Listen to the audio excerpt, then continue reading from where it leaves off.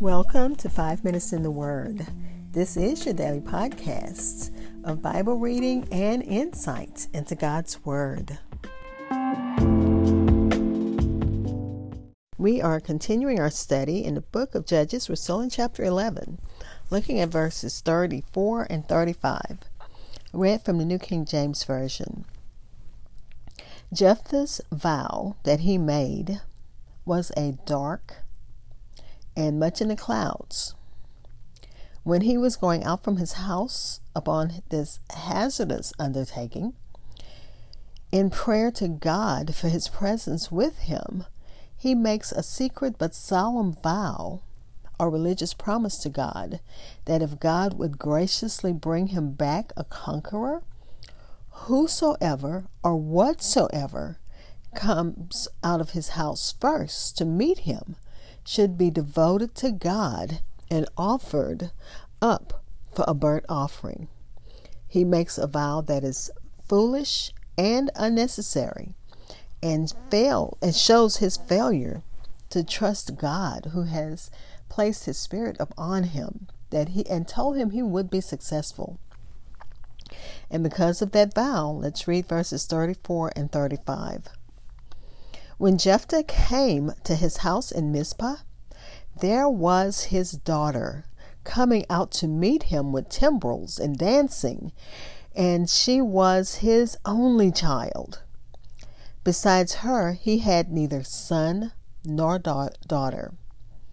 And it came to pass, when he saw her, he tore his clothes and said, "Alas, my daughter, you have brought me very low.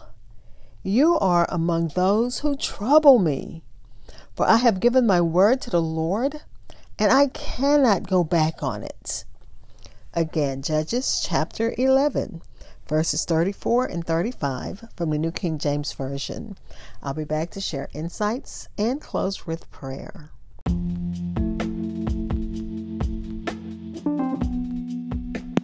Hi, I'm the host of 5 Minutes in the Word, a daily podcast which spends a few minutes exploring God's Word. Thank you for listening. If you don't mind, go ahead and like and follow 5 Minutes in the Word on Facebook and Twitter. You can also hear my podcast almost everywhere podcasts are heard. Again, that was Judges chapter 11, verses 34 and 35 from the New King James Version. Jephthah has made a difficult vow that's going to be difficult to fulfill. The vow was foolish and unnecessary, and it shows his failure to trust God.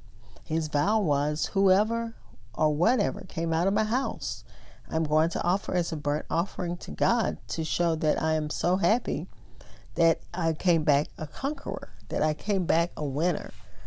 And of course, that was a foolish vow.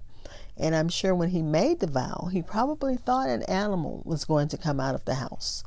I don't know what kind of animal it would have been, but one of the commentaries said he probably thought it was going to be an animal. But anyway, let me continue sharing from the commentaries. At Jephthah's return, with tidings of his victory coming home before him, his own and only daughter meets him. And of course, she's happy to see her dad. She comes out with timbrel and dancing. So that's with expressions of joy. This put him into great confusion and distress because he's made this vow and there's no remedy in his mind. He's in anguish, but he does not relent on the vow. He felt that breaking a vow was a serious matter because it could anger God and bring misfortune. And Jephthah wrongly assumes that the human life is less important than keeping his vow. That's what the commentary said, but I don't think that's what Jephthah felt. I just think he thought maybe like Abraham, that God was going to send an angel with a ram in the bush to save his daughter. And that's why, he said, well, I'm sure I still think he thought that an animal was coming out. That's what I feel in my heart, that he thought an animal was going to come out. He didn't expect it to be his daughter. And I remember when my husband came back from a trip overseas, and the kids were just so happy to see him that they came running out the house as soon as he got home. He had been gone for a few days, so I can just imagine this daughter's happiness to see her dad, and then to see his expression when she comes out. And she's probably wondering, Dad, why aren't you happy to see me? And then, all he can do is lament the fact that I have made this vow. And she has been raised, I guess, in the church or in the faith, because, it's going to say later she's going to submit to the vow, to the performance of the vow. But let me continue. He felt that breaking the vow was a serious matter, because it could cause anger of God and bring misfortune. And I'm thinking that he probably was thinking like one of the heathens or one of the pagan worshipers, because he knows their history. He knows their relationship with Yahweh. He knows that Yahweh does not want human sacrifices.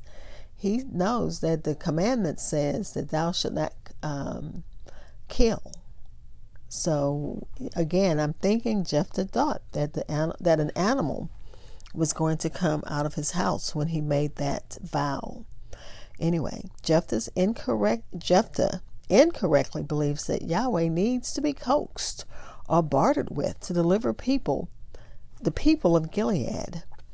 All this points to Jephthah's treating Yahweh like a foreign god with a lowercase g, because one commentary says that Moloch, the worship of Moloch, involved human sacrifice. One lesson from this comes from Spurgeon. He said he had made a rash vow, and such things are much better broken than kept. If a man makes a vow to commit a crime, his vow to do so is in itself a sin, and carrying out of his vow will be doubly sinful. If a man is vowing to do a thing, made it necessary and right for him to do it, then the whole moral law might be suspended by the mere act of vowing.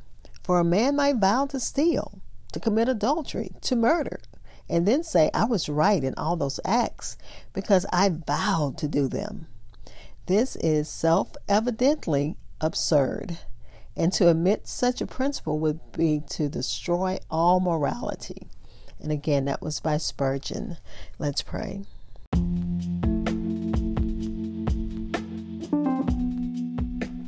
Father, we thank you as we come to this section, which is a little confusing. It has lots of questions as to how Jephthah actually fulfilled this vow. Did he actually kill his daughter? Did he send her away to live maybe as a nun? We don't know. That's what's suggested in tomorrow's reading. But Father, we pray that when we come to those places in our lives where there's a little bit of distrust and doubting, even in the hearts of true great believers, Father, help us to trust you, to trust that if you said that it will be done, that it's all that matters. Jephthah had enough reason to be confident of success because the Spirit of the Lord came upon him, and yet he was hesitant. He made this vow. God, we need to trust you, and we do trust you completely. Even as in the New Testament it says, I believe, but help my unbelief. God, we know that the faith the size of a mustard seed, which is extremely tiny, can move mountains. So, Father, we thank you that even with our faith that's that weak, that we can still trust your word and your will for our lives. Father, we're praying for those who need you in a special way. You know that the needs are so many. And then, Father, we're also, as we're asking And this is the time to make those requests known unto God, to cast all of your cares upon Him. You know what your needs are, whatever they are. Speak them to God. And then after you finish speaking them, stop and say thank you and praise Him in the mighty name of Jesus. Amen. Thank you for spending time in God's Word with me. Be blessed.